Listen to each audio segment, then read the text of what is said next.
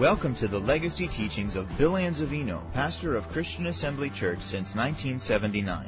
Though these teachings are decades old, we invite you to get out your Bible, take notes, and get ready to receive the uncompromised teaching of God's Word. For more information about Christian Assembly Church, please visit us online at cafamily.net. He's been hidden through tradition. He's been hidden through religion. Someone says, I don't do it like that in my church. I won't go any further than that. We're here. Hallelujah. Amen. And He's here. And that's why people are not finding Him. Because He's found in the Word. And unless we find Him in the Word and dig deep into the Word to find Him, you won't find Him. You've got to seek and search with all your heart, He said, and then you'll find me. And I believe He meant what He said, don't you? Let's open up our Bibles to the 13th chapter of Matthew's Gospel, where we're studying the parable of the sower and the seed. Let's very quickly go over some things, some established facts of the parable.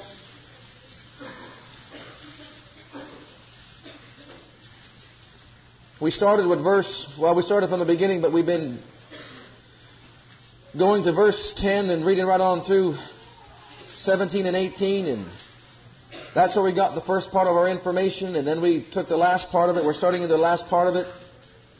But in the first part of the parable, He said that we can understand the Word of God and the operation of the kingdom of God when we understand with our spiritual eyes, see with our spiritual eyes, and understand with our hearts by hearing with our spiritual ears.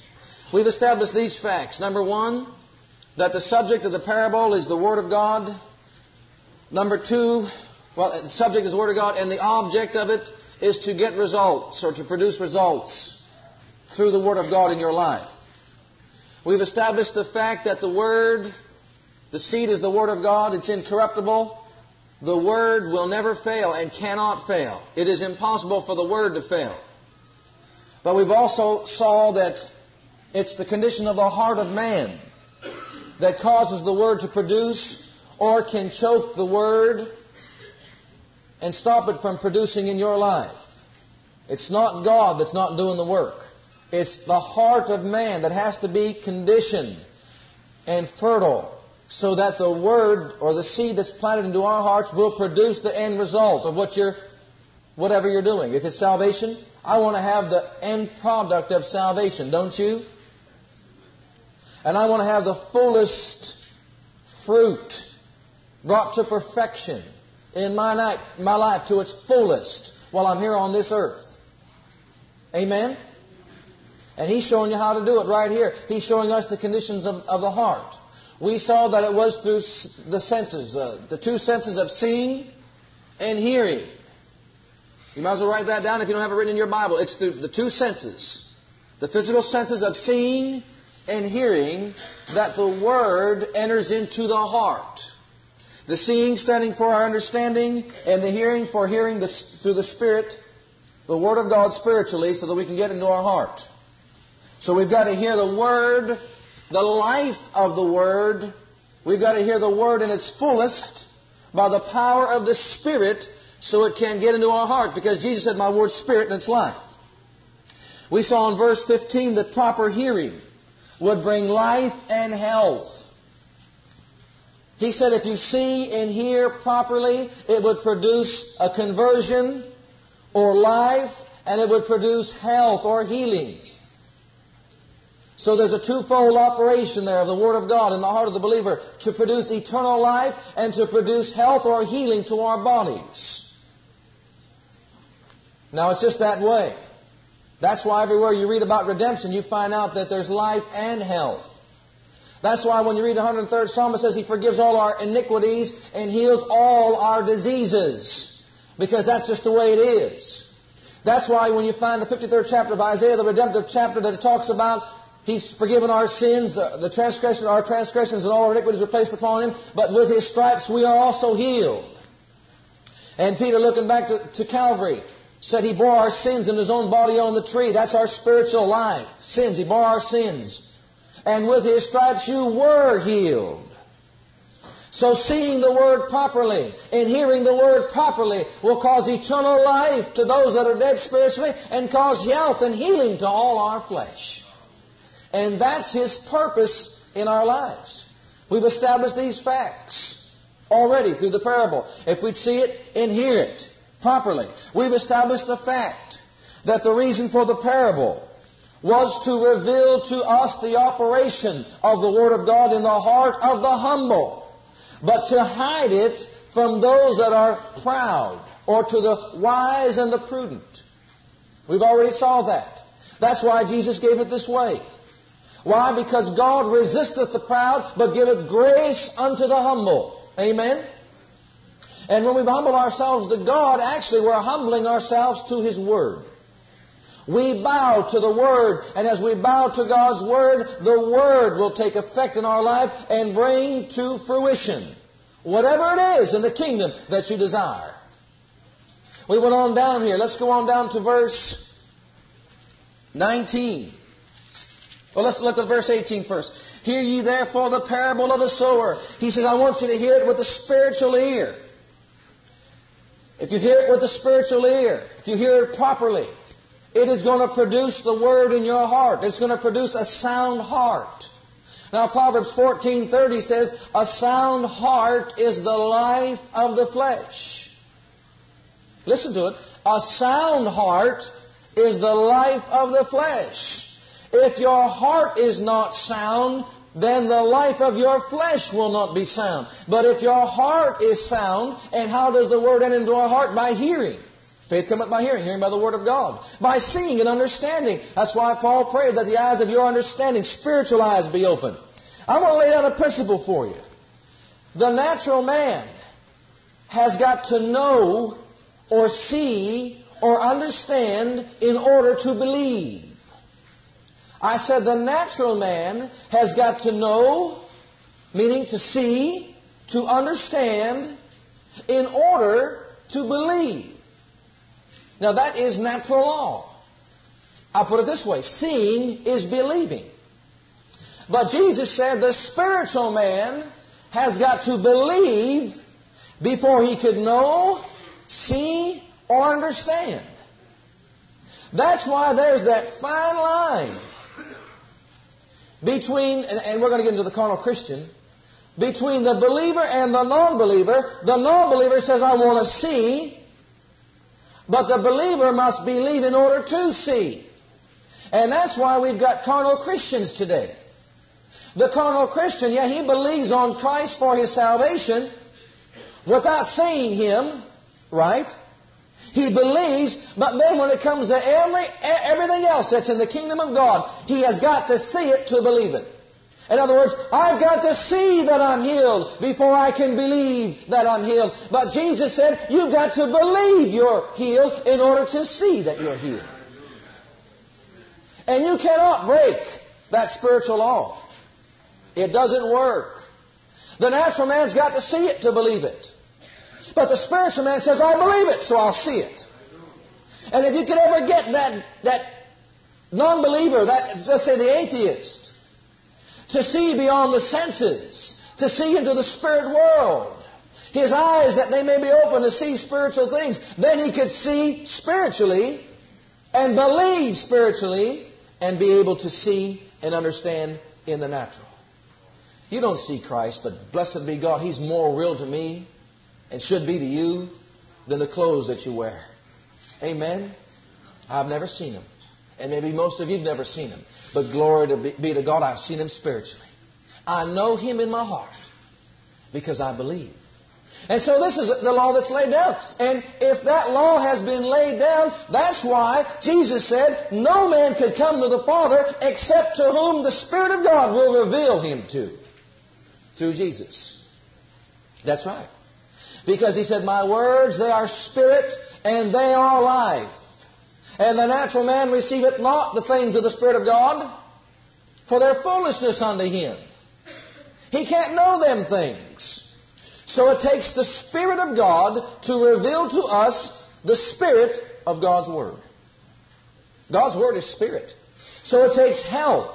We need help. That's why the disciples could not understand the whole time they walked with Jesus. They could not understand what He was going through, what was taking place, what was happening. But when the Helper came, when the Paraclete came, when the Comforter came, when the Teacher came, when the Helper, the standby, the Intercessor, when He came on the day of Pentecost to teach them and bring all things to their remembrance, they said, "Glory to God, I see it now."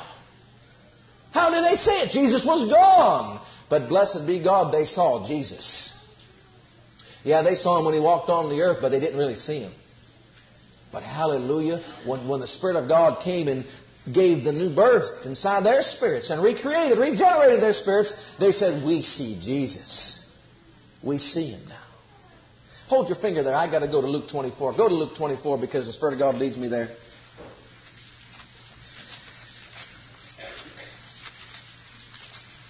It began as Jesus was being taken from their midst. But in the 24th chapter, we find most people, and I'm not just talking about Christ as Savior, I'm talking about Christ as Healer, I'm talking about Jehovah Jireh, your provider, I'm talking about all the benefits of the kingdom of God. You have got to see them with your spiritual eye before you can have them in your physical life. You've got to see them first. If you're sick out there, you've got to see yourself healed before you can actually have your healing. Say, how can I do that? You need the help of the Holy Ghost to get filled with the Spirit. And you'll be able to see with the spiritual eye. You'll be able to see the things of God, the deep things of God, before they're even in your midst, in your heart. In the 24th chapter of the Gospel of Luke. Oh, they didn't see Jesus when He was here on the earth, not spiritual. Look at verse 25. Then said He unto them, O fools, and slow of heart to believe all that the prophets have spoken. Jesus was resurrected from the dead. The disciples didn't want to believe it. Nobody wanted to believe that He was actually risen from the dead. He said, O fools, slow of heart to believe all that the prophets have spoken. Ought not Christ to have suffered these things and to enter into His glory? They couldn't see that. And beginning at Moses and all the prophets, He expounded unto them in all the Scriptures the things concerning Himself. We've got more theologians today. Oh, they know the Scriptures. They could read the Scriptures. They could study the Scriptures. But they don't see Jesus in the Scriptures. They don't see healing in the Scriptures. They don't see life in the Scriptures. All they see is the Scriptures. You need the Spirit of the living God in a new birth to unveil to you the Scriptures. And Jesus began to expound all the Scriptures concerning Himself. The whole theme of the Bible is redemption, to reveal to us God's redeeming plan through Jesus Christ. Look at the next verse. And they drew nigh into the village whither they went, and he made as though He would have gone further. But they constrained Him, saying, Abide with us, for it is toward evening, and the day is far spent. And He went in to tarry with them, and it came to pass, as He sat at meat with them, He took bread and blessed it and brake and gave to them, and their eyes were open, and they knew Him, and He vanished out of their sight. No, their eyes weren't open physically. Their eyes were open spiritually. And look at the next verse. And they said one to another, Did not our heart burn within us while He talked with us by the way, and while He opened to us the Scriptures? Oh, when somebody opens their eyes to the light of the Scriptures, portraying and showing the true Messiah, portraying and showing to us the true life of God, portraying and showing to us just what Jesus had to do, it's like being born again all over again. I've had many people say, I was just, in my Christian life, I was so down and so defeated, and I just, wasn't gaining anything. I wasn't growing up spiritually. It seemed like I was just missing something on the inside. But they began to listen. They began to hear the Word. They began to hear the reality of the love of God for His people. And as they began to see Christ, the Messiah, in the Scriptures, their eyes were opened. They had a new outlook on this Jesus of Nazareth. They had a new outlook on the heart of the Father God and the Father heart of God that they never saw before. And to them it was like being born again. The joy of salvation rose up within inside their hearts, and they began to shout and sing praise and honor to the Father because they saw. Their eyes were open, their spiritual eyes. You could sit after church service and hear the same old thing over and over and over, but if it's not the life of the Word of God, it will not cause your spirit to grow. And you'll walk in defeat, in darkness. But blessed be God when your eyes are open. Look at the 44th verse. And He said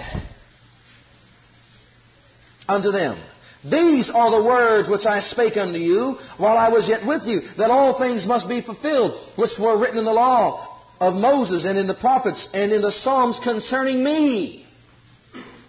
Concerning me, He said.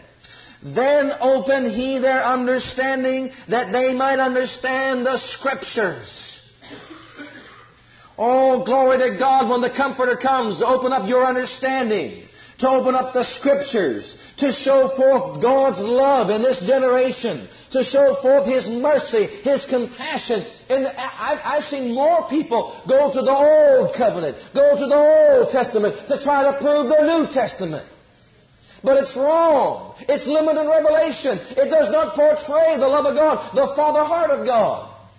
Listen to the difference. There's a difference between the heart of the Father God and the Father heart of God. Our Father God, has a Father's heart. And the Old Covenant does not reveal to us the love that's in that heart. It reveals to us a God of judgment, of power, of might. Why? Because their hearts were dead back then. They couldn't see, they couldn't understand, they could not hear, they could not know. Even when Jesus came, they said, who can hear these words? They're hard to be understood. You're showing us the God, the Father heart of God, of love, of mercy, of compassion. We knew the God of power and might and judgment. That's who they knew. But Jesus came and said, you don't know Him. If you've known Him, you'd know me. I came to portray Jehovah in the flesh. The love of God personified. The Word of God personified. And they could not see it, they could not understand it, they could not hear it. It couldn't enter their hearts because they were blinded. But on the day of Pentecost, when the Comforter, the Holy Spirit of God came, He opened up our eyes that we may see and understand and know the deep things of God, the wisdom of God, the Holy Spirit in demonstration and power, the mind of Christ, the Father heart. He's a Father to you. The Father heart. There's not a father out here, if you're in your right mind, that wouldn't do anything that they can do for their children. And our Father gave us that heart that's in us. There's nothing He would do. He would withhold. The Scripture says, He that walketh uprightly, that walks uprightly before God, He'll not withhold any good thing from him. 84 Psalm, verse 11. He'll not withhold any good thing. If it's good, it comes from God. It's yours. You got to know that about your Father. Let's go on back here. I'm getting away from our text. That's all right. We could learn from that. They could not see. They could not know. They could not perceive. They could not understand. The Word was Spirit. It's life. There was a lack of knowledge. That's why verse 19 says, when anyone heareth the word of the kingdom and understandeth it not. They don't understand their Father. They just met Him in salvation. If you just met Him, if you just got born again, you don't really know Him. Some people, they're not even born again, and they want to try to understand God. You got to get saved first. You got to get born again first. You got to get filled with God's Spirit, and then you'll begin to understand Him, and you'll begin to know Him. So they receive the word by the wayside. Then cometh the wicked one and catcheth it away, that which was sown in his heart. This is he which received the word by the wayside. So actually they could not receive it. They could not understand it. They could not know it. But Jesus came and said, oh, you fools, He said. Slow to believe in your heart. But you and I, we have got revelation from God. Paul the Apostle was given to show and share with us the revelation of the mystery of this kingdom. Now he said this next person, look at verse 20. This person is he that received the word, or the seed in the stony places. The same is he that heareth the word, and with joy receiveth it. Yet he hath no root in himself, but dureth for a while. When tribulation or persecution ariseth for the word's sake, by and by he is offended. But I want you to see something here. The heart of this person, the stony heart, is symbolic of shallowness. There was no depth of earth. There was no depth of the Word of God. Ephesians, the 3rd chapter, says there was no depth for rooting of the seed. It began to root. It took very little root. and then it was choked out. Ephesians, the 3rd chapter, says that it's to be rooted and grounded in what? Love. So we saw that if the seed is planted into the stony ground, it'll spring forth immediately. First thing I want you to see about this is this. There are many people in the realm of faith that receive the Word immediately with gladness and joyfulness of heart. If it's a healing in their body, if it's their deliverance, whatever the case might be, they receive it immediately. But there is no depth in spiritual things. There is no depth of the love God has for them. Paul said, you've got to know the breadth and the length and the depth and the height of the love of God, of God's Father heart towards you. To be filled with all the knowledge of God, the love of God. It passes your head knowledge. It goes down into your heart. And so what he's saying is here. Here is this. There was no depth in that person. There was no deepness into the Word. Jesus said, dig deep into the Word. He had no depth in God's Word. He had no depth in God's love. He had no depth in the spiritual things. He said the Spirit came to reveal to us, yea, the deep things of God.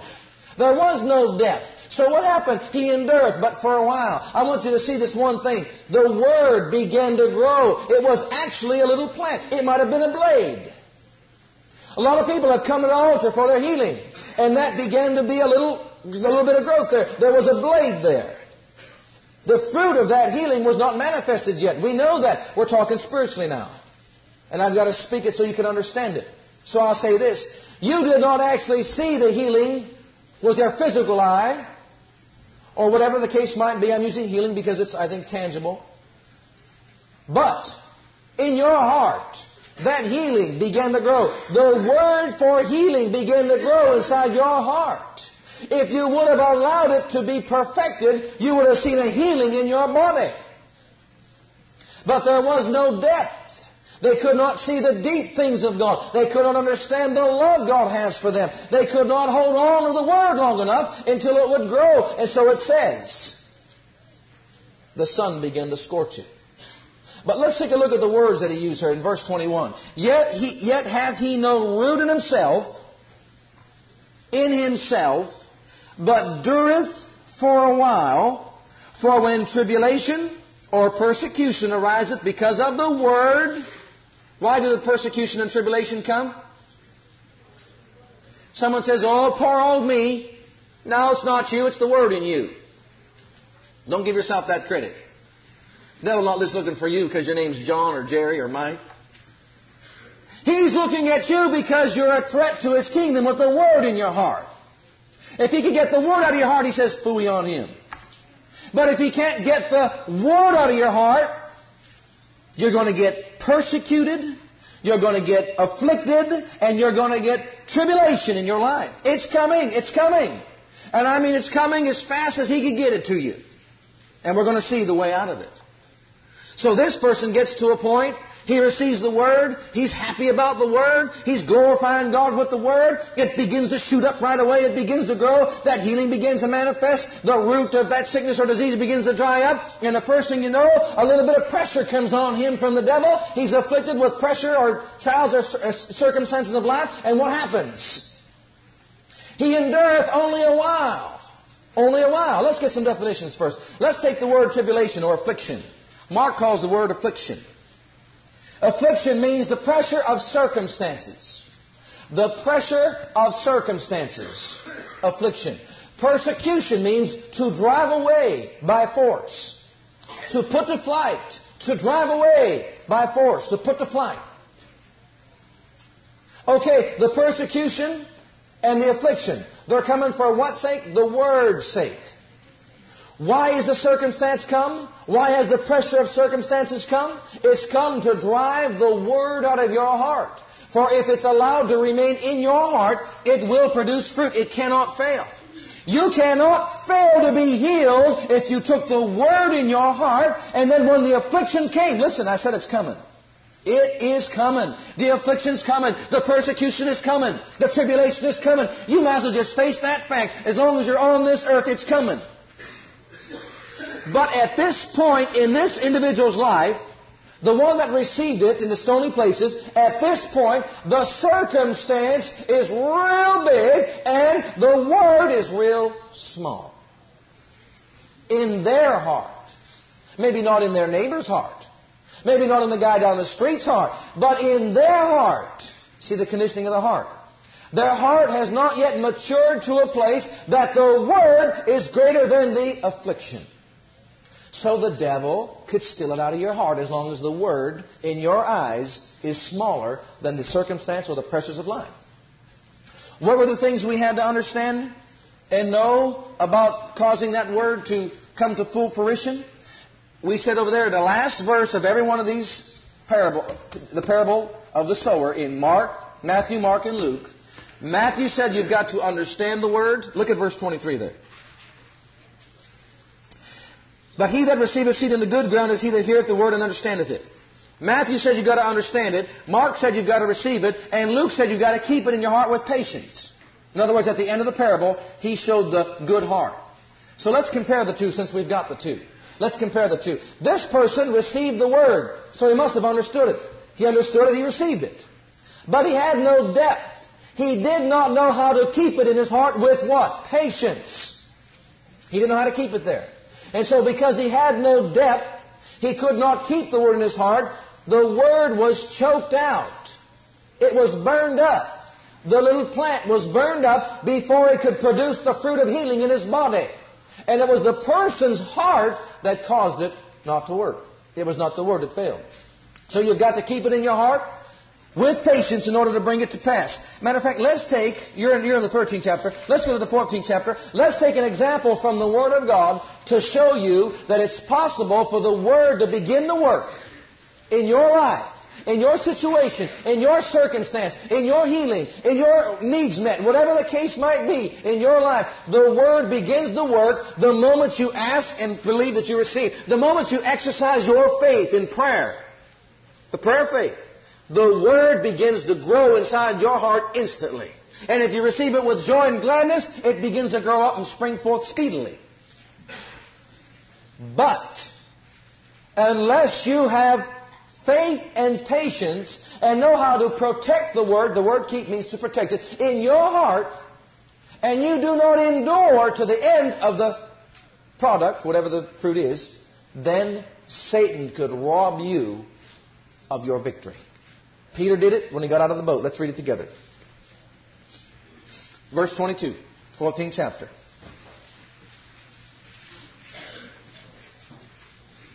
And straightway Jesus constrained his disciples to get into a ship, to go before him unto the other side, while he sent the multitudes away. This is Matthew 14, verse 23 now.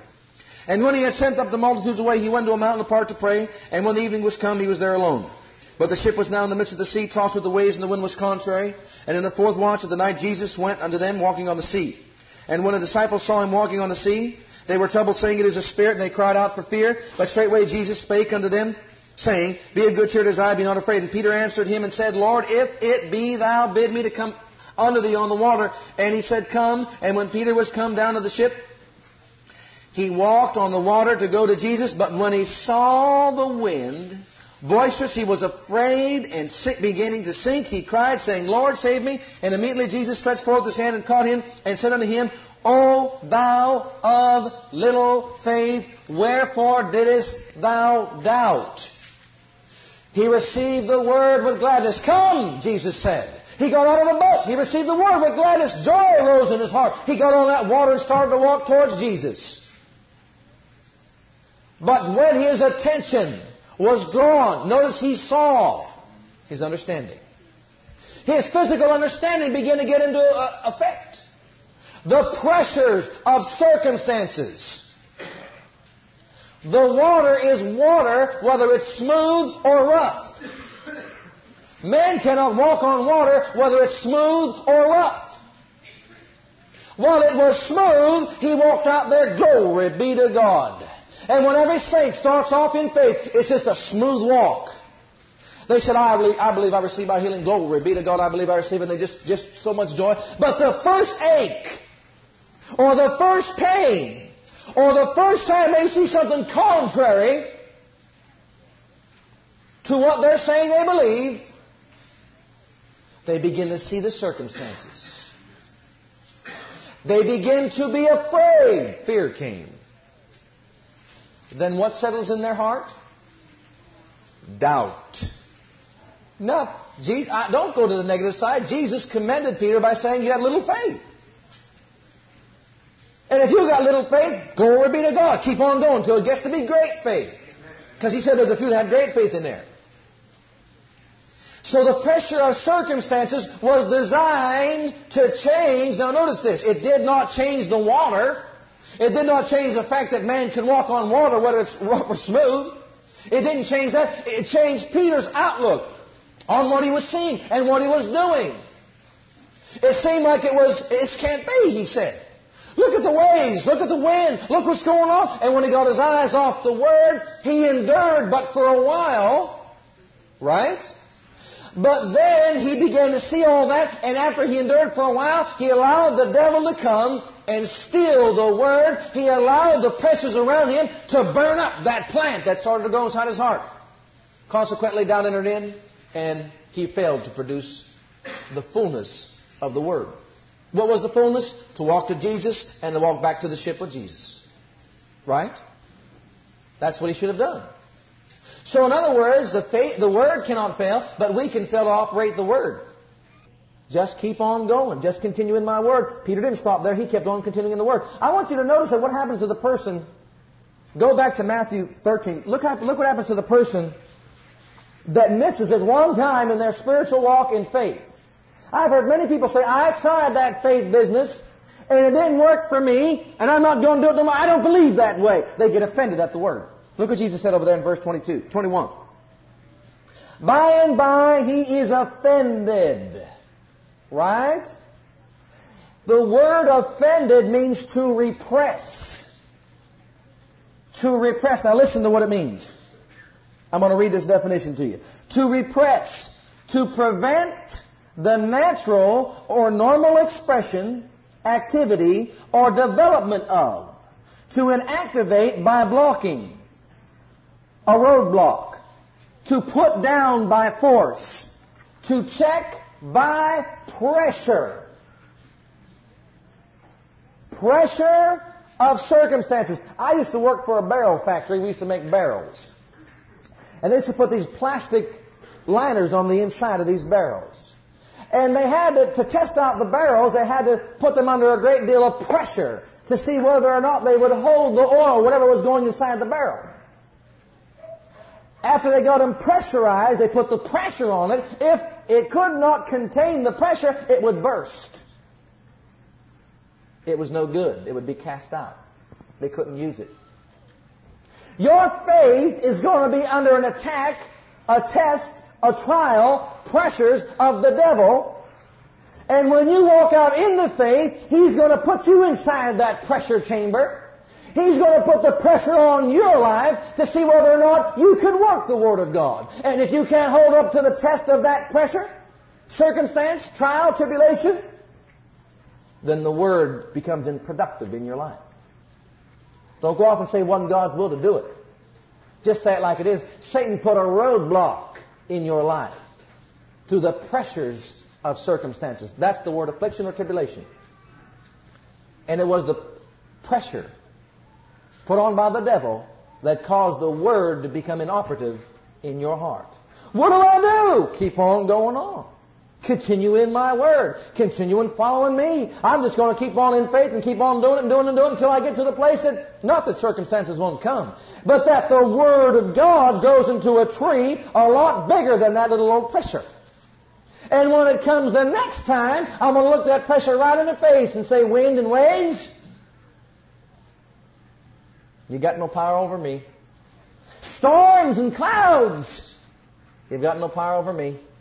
You can act like you want. You can shake it, the water from underneath my feet. Doesn't matter. I'm not moving. I'm looking at the Word of God only. I'm going to stand on the Word of God. He says I'm more than a conqueror, and greater is He that's in me, He that's in the world. And I'm going to cause that pressure. Instead of being a roadblock, I'm going to cause that test and trial. Instead of being my failure, be to endurance, patience, to make me perfect and entire, wanting nothing. I'm going to reverse the process. Did you notice that when they put in the good plastic container and it stood up to the pressure that was given to it to test it to see whether or not it could stand up, it was said, this is a good one. It wasn't cast out. I want my vessel to be a vessel in honor. I want my heart to be a good one. Meet for the Master's use. Amen? I want my heart to be a spiritual ground that's so rich in the soil of God's love and wisdom that every time I plant a seed into it, it shoots up just like that and starts to produce plenty. Some for me and some for you. Hallelujah. Amen? That's right. Well, we're getting carried off again. Well, he said over there, persecution. Let's go back to verse 21. Yet he hath no root in himself, but dureth for a while. Dureth for a while. Dureth for a while. Peter endured for a while. Matter of fact, I quoted that there. I'm going to go back there. Let's go back there to James, the 1st chapter. You got time? Hallelujah. Because the last time I spoke this, the Lord gave it to me in a little clearer way. I used the same scripture to point out another word, the word want. James, the 1st chapter, verse 4. Let's read right on 2 through 4. And let's see what he's saying here. Let's start with verse 2. My brethren, count it all joy when you fall into diverse temptations. The testings or the trials are to come to you to put the pressure of life around you, to put you into a state of pressure of circumstances so that the Word will not work in your heart. That's why they're coming. So he said, count it all what? Joy is exactly what you should be doing. You receive the Word with what? Joy. Now count this all what? Joy. Receive the Word with joy and count it all joy.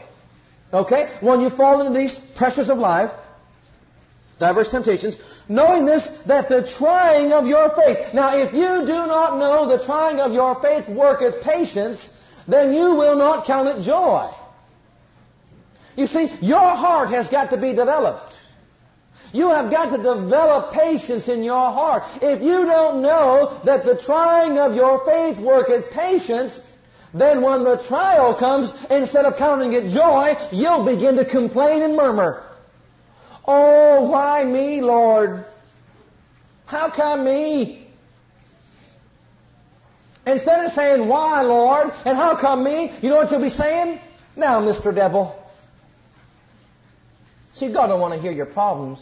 He wants to hear His Word. He didn't say, if you speak your problem to me, it won't come back void. Did He? He said, if you'll speak my Word to me, it won't come back void.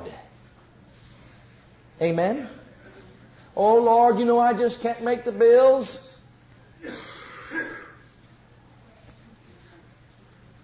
He didn't say if you speak the problem to me, it won't come back void.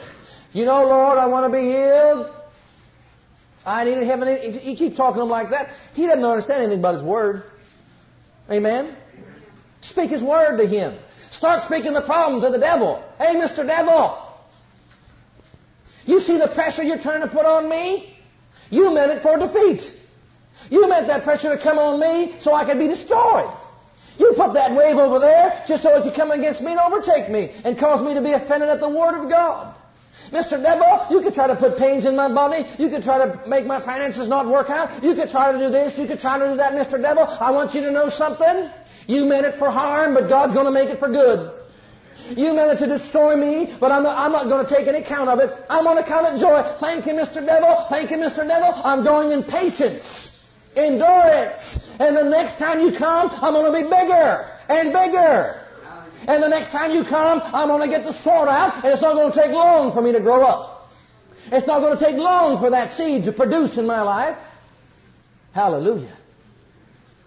You best believe He'll get to fleeing. Because He knows that every time a test comes to you, you're going to grow up. He goes, uh-oh. Uh-oh. I meant it for harm, but He's taking it for good. What's the good? Verse 4. Look at it. But let patience have her perfect work, Peter. Don't endure for a while. The word endurance and patience just means to be stable.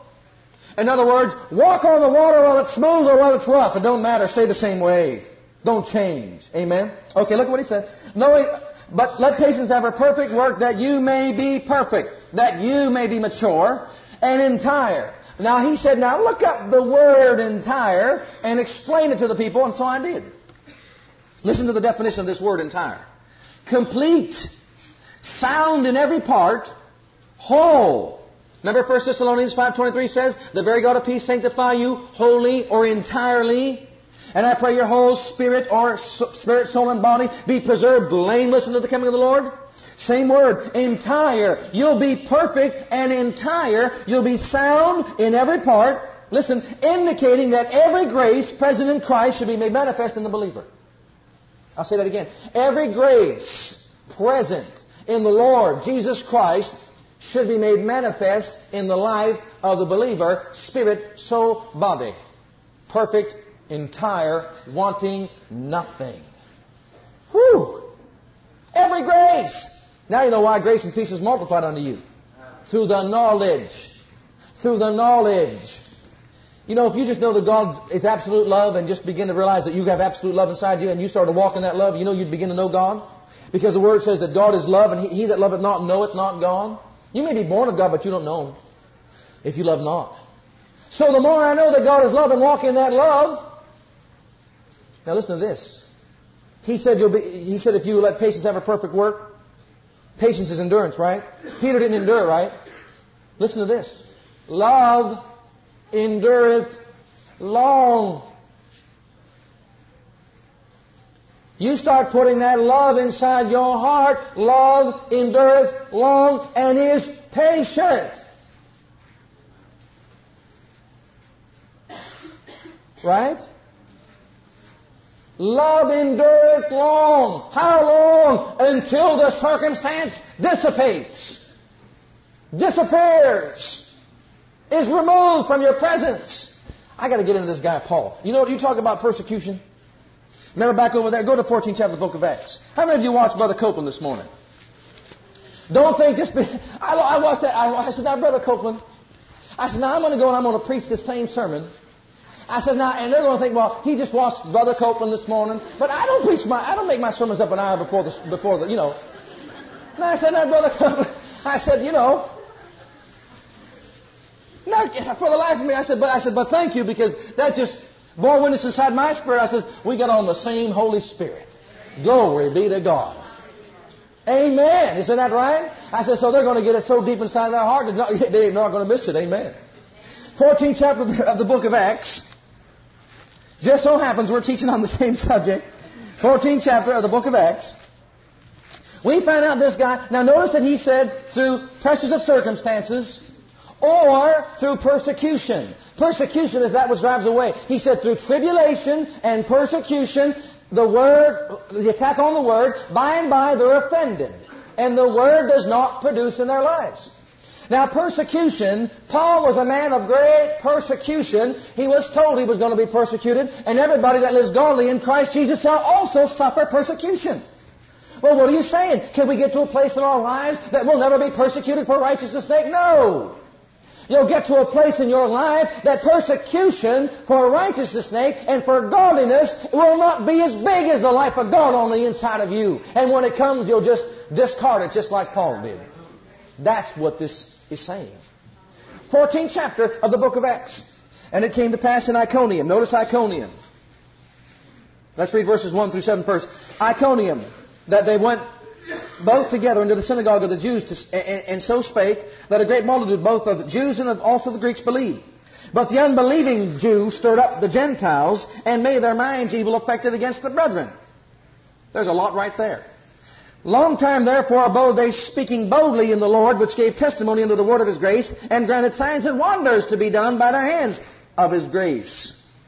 The word of His grace. But the multitude of the city was divided, and part held with the Jews and part with the apostles. And when there was an assault made both on the Gentiles and also the Jews with their rulers to use them despitefully and to stone them. Okay, they were aware of it and fled to Lystra and Derbe and cities of Lycaonia and unto the region that lieth round about. And there they preached the gospel. So here they are, they're preaching the Word of God, and the people are getting stones to cast at them and so on and so forth. Go on down, we read through there, you find out that this man was healed. This lame man who never walked before from his mother's womb was healed under Paul's ministry as they preached the Word of God. Let's go on down to verse 15. The people that were there thought that Paul was some kind of a god, and these people were gods, Paul and Barnabas. And saying, Sirs, why do these things? We also are men of like passions with you, and preach unto you that you should turn from these vanities into the living God, which made heaven and earth and the sea and all things that are therein, who in times past suffered all nations to walk in their own way. Nevertheless, He left not Himself without witness, in that He did good, and gave us rain from heaven, and fruitful seasons, filling our hearts with food and gladness. And with these things, listen, scarce restrained they the people, that they had not done sacrifice unto them.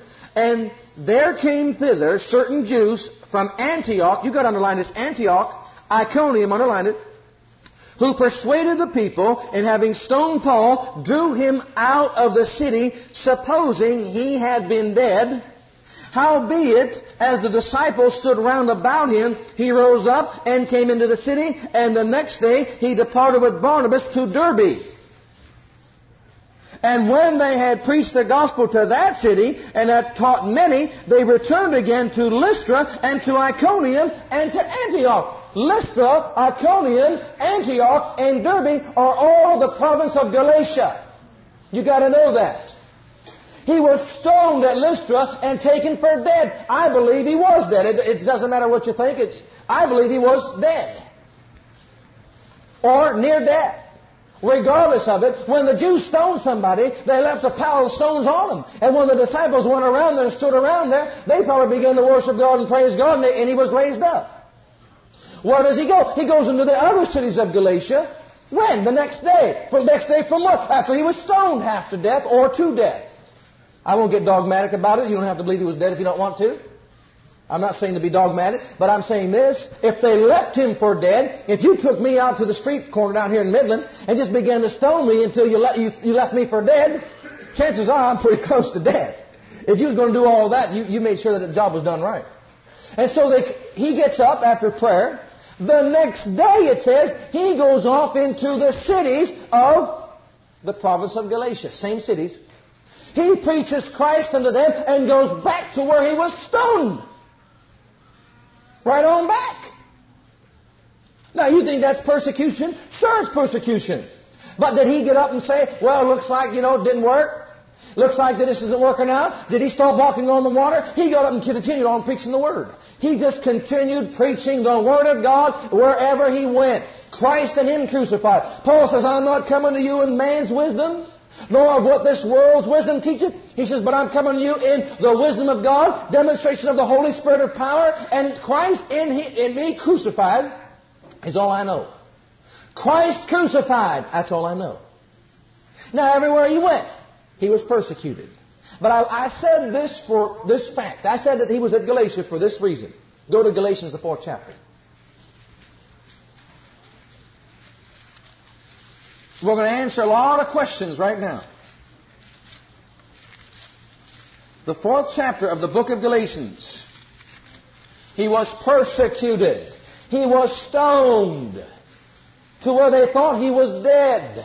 Why did the persecution come? To steal the word from this man who had received revelation upon revelation, because he was given that revelation to you and to me, so that generation through generation we can know the mystery of the kingdom of God, Christ in you, the hope of glory.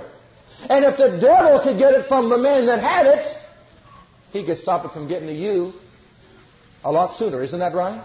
So he stirred up these Jews that did not believe, and they got him, they stoned him half to death or to death. I said, any way you want. He gets up from that city. He walks right off into another province of Galatia. These 4 cities are provinces of Galatia in that area. Now let's go here to the 4th chapter. Let's see something. Verse 12. Brethren, I beseech you, be as I am.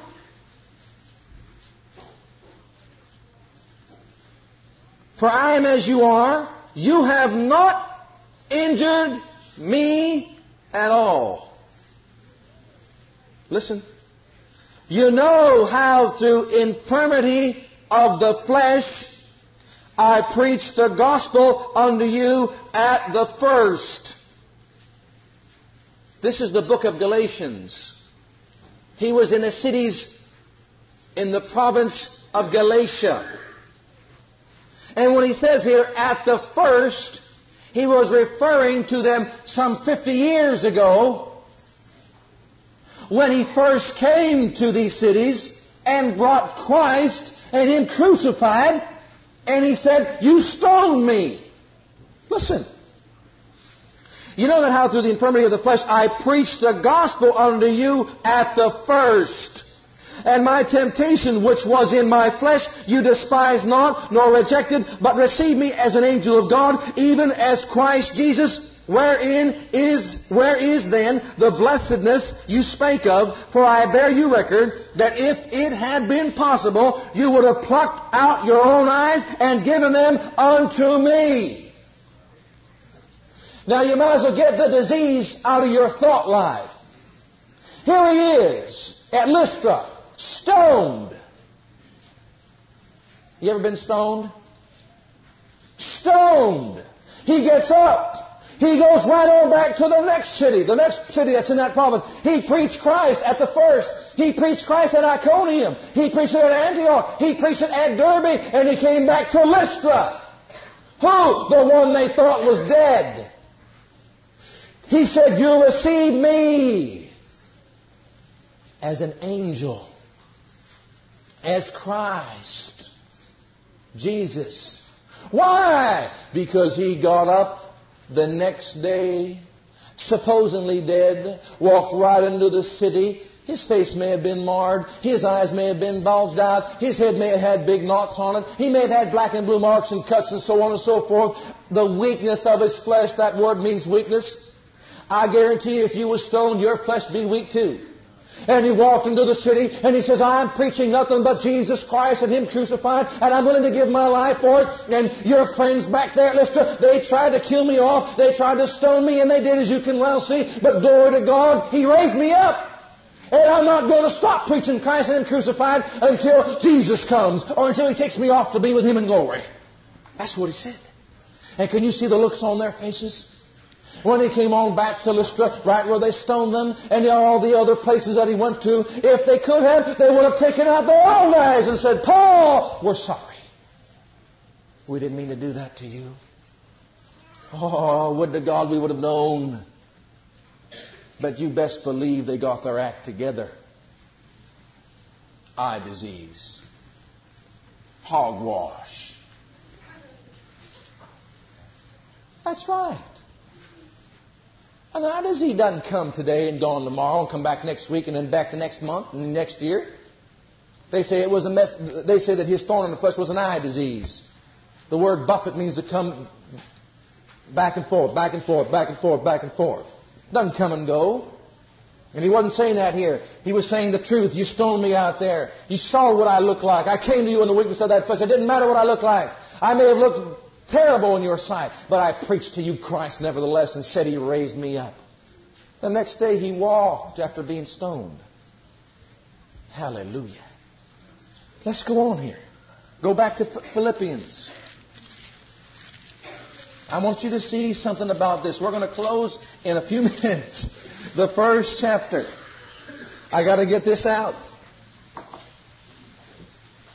I've got to get this out to you. Philippians, the first chapter. He's writing these years later. This is maybe 64 A.D. when he writes this book. Galatians was 68 A.D., I believe, when he wrote the book, when it was written. This is 50 years after all these events happened. By this time, Paul has grown to a place in his spiritual growth. You know why? Because he endured the persecution and the affliction. Doesn't say they weren't coming. He endured them with patience. He grew. He got stable. It had its perfect work. Look what he makes a statement here. First chapter, verse 21. For me to live is Christ, and to die is gain. But if I live in the flesh, friends, this is the fruit of my labor. Yet what I shall choose I want not. For I'm in a straits betwixt two, having a desire to depart and to be with Christ, which is better. Nevertheless, to abide with you in the flesh is more needful. And having this confidence, I know that I shall abide and continue with you all for your furtherance and joy of the faith. You hear what he's saying? Well, now, friends, he's saying, I've grown to a place of spiritual maturity that I could just go off and die and be with Christ if I want to. But I know that if I go, it won't help you in your furtherance of the gospel. So I'm just going to stick around and abide here for a while. And I know I'll abide just for a little while longer, just to teach you a little bit more. so that you can profit from what I've learned. Go to the 4th chapter of the same book. Doesn't sound like somebody's sick to me, choosing to die when he wants to. Amen. 4th chapter. We're going to see how we're going to get the same way, friends. Look out, Mr. Devil. Oh, hallelujah. Look at verse 10, chapter 4, verse 10. But I rejoice in the Lord greatly that now, at the last, your care of me hath flourished again, wherein you were also careful, but you lacked opportunity. Not that I speak in respect of want, perfect and entire, wanting nothing. Not that I speak that I want anything, for I have learned in whatsoever state I am therewith to be content or independent of the circumstances of life. I've learned in whatever state I am, no matter how the trials, no matter what pressures, no matter what circumstances, no matter how the devil comes in against me with affliction and persecution, I've learned how to be independent of circumstances. That's what it's saying here. Look at the next verse. I know both how to be abased and I know how to abound. Everywhere and all things I'm instructed both to be full and to be hungry, both to abound and to suffer need. It doesn't matter where I'm at, he said. Look at verse 13. Glory, glory, glory, glory, glory. I can do all things, he said. You know what he was saying to these people? If you want to give, give. Not that I have the need or the want. I know how to get it whether you give it or not. We should take that attitude. Someone says, well, you know, God's going to supply our need. Yeah, He's going to supply your need. He's going to supply all your need. If you learn how to get to this point, He will. He'll supply all your need. And it won't matter whether the guy down the street neglected to give you what God told him to give you, because God will find somebody else. As long as you endure. You know, the Lord told me this, the endurance is not for Him to give it to you. That's what people think. Oh, I'm just waiting on God. No, you're not waiting on God. You're waiting for the guy that didn't hear God. Especially if it's in need of finances. That's right. Your enduring is with this realm. I have to endure. Why? Because God went to Mr. Jones's house and he didn't hear God. And so he went down to the sister down the street and she didn't hear God. And went down this block and that block. Finally he said, oh, finally somebody heard. And after they heard, they says, oh, the Lord told me to give you this. Well, you'd have had it a week ago if somebody else would have heard. That's right. Now they didn't hear because the devil harassed them not to hear. See, someone says, now I remember I did this one time. The Lord told me to give something to somebody, and I said, I walked off from the platform there, and I said, first thought that comes, now that wasn't God. Why would that guy need whatever he told me to give? Why would that guy need that? He said, so that's the devil talking to you like that. And I walked up, I said, yeah, he got a nice car, he's got this, why would he want that little bit of thing that I was going to give him over there? Why would he want that little? And you start to think about that. And I said, now, Mr. Devil, I said, now you can make me think what I want to think, but I heard God. I know His voice. And whether I get laughed or mocked, I don't care. I'm going to give him that little... I thought maybe a drop in a bucket. But so I did, you know. And do you know I got a call from that individual, from that person? Left it with somebody in his care because he was going off. He said, I was blessed. I needed that. I said, glory be to God. Mr. Devil, you didn't do it again. Hallelujah to Jesus. See, but if I'd have missed it, God would have had to go somewhere else. If we would pray one for another and hear the voice of God, we would get our answers a whole lot quicker. And so would your brothers and sisters. Now let's close here in 2 Timothy. And I mean we're going to close it right here. I got to give you the ending. I mean, if I don't give you the ending, I won't start preaching tonight's sermon. I'll just stop right here. The 4th chapter. We're going to talk about Paul's persecution. We're going to see he didn't have no eye disease, no this or that or other thing, and whatever they try to say that he had. Why don't you just believe it's what he said it was? A thorn in the flesh was his messenger of Satan to buffet him. Just believe it's what he said it's what it was. He should know better than any of us. Okay, let's look at 2 Timothy, the 4th chapter. Let's take a look at verse 6. Now, of course, this is a man that's beggarly. This is a man that's racked with pain in his body. He doesn't know which way to turn. He's got all these things coming against him. He's, just about ready to fall over, looks like. But here's what he says. For I'm now ready. I'm not ready to be offered, and the time of my departure is at hand. I have fought a good fight, and I have finished my course. I have kept the faith. Henceforth there is laid up for me a crown of righteousness. Oh, pretty bold, isn't he? How do you know, Paul? Because I kept the faith. Because I fought the good fight. Because I've finished my course, he said. No, God's not with... You know the Bible says back there, God has revealed to us the things that God has prepared for those that love Him. He's revealed them unto us by His Spirit. Did it say that? That we may know the deep things of God? Listen to what He said. He says, I know it's my time to go. My departure is at hand. I'm going off to be home in glory. There's a crown of righteousness laid up there for me. How do you know, Paul? Because God revealed it unto me. I kept the faith. I fought the fight. I finished my course. I know it's up there for me because God revealed it to me. The deep things that God has prepared for those that love Him. He's revealed it to them. He'll reveal it to you too if you keep your faith. Fight the good fight. Follow that course. Finish your course. Let's go on there.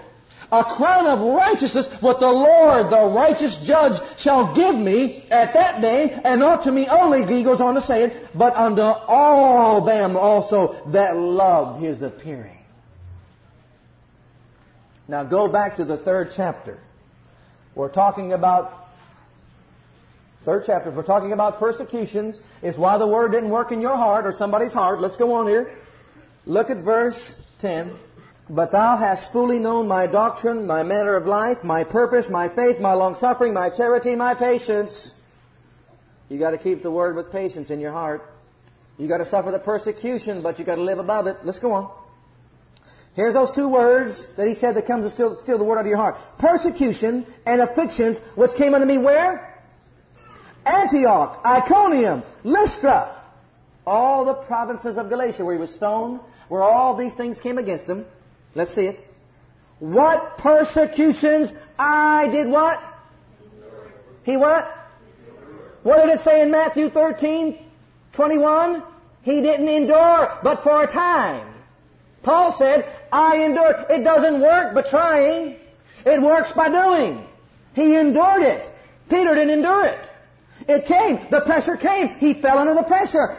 Keep right on going. Paul did. He kept preaching the Word, preaching the Word, preaching the Word. Let's look at the rest of it. I endured, but out of them all the Lord delivered me. I endured. I kept the faith with patience. I learned how to be independent of circumstances. I learned how to put the Word to work. I can do all things through Christ which strengtheneth me. There's a crown of glory waiting for me. I've learned how to do it. I fought the good fight. I finished the course. I ran the race. There's a crown of righteousness. Out of all the persecution and out of all the affliction that came, the Lord delivered me out of them all. Now, if persecution is coming towards you, and if pressures of life and circumstances of life coming towards you, you endure it with patience and faith. Protect the Word in your heart, and you too will be delivered and independent of them circumstances. And you'll say with Paul, I can do all things through Christ which strengtheneth me. Amen. Oh, they've missed this scripture. Out of all them, the Lord delivered me. Hallelujah. Let's bow our heads in prayer. Thank you for listening to our legacy teachings. We pray today's message has a profound impact upon your life and your ministry. I want you to know that God loves you, has a great plan for your life. But if you've never made Jesus Christ Lord and Savior of your life, I'd like to invite you to do that right now. Just pray this simple prayer right after me. Just say, Heavenly Father, I come to you just as I am. And I believe with all my heart that Jesus died for my sins and was raised from the dead for me. I open the door of my heart. I call upon the name of the Lord. Lord Jesus, come into my heart now. I receive you and accept you as my personal Savior and Lord. If you prayed that prayer with me, you're a child of God right now, and I encourage you to get into a good Bible-based church where you can learn to grow in your Christian faith and experience. God bless.